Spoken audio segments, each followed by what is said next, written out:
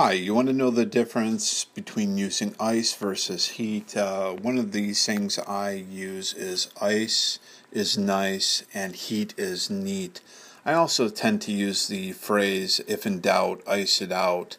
You can use a combination of ice and hot packs that can do wonders for neck or back pain. And typically I share with people to use ice for about 10, sometimes 15 minutes, heat for about 5 or 10 minutes. You want to do this approximately 20 minutes on, 40 minutes off during the hour.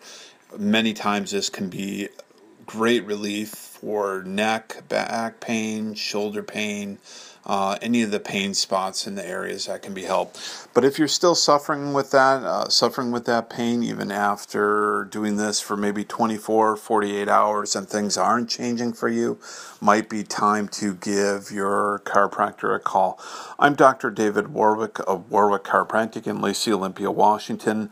Visit my website at drdavidwarwick.com or call our office at 360-951-4504. I'll see you soon. Bye.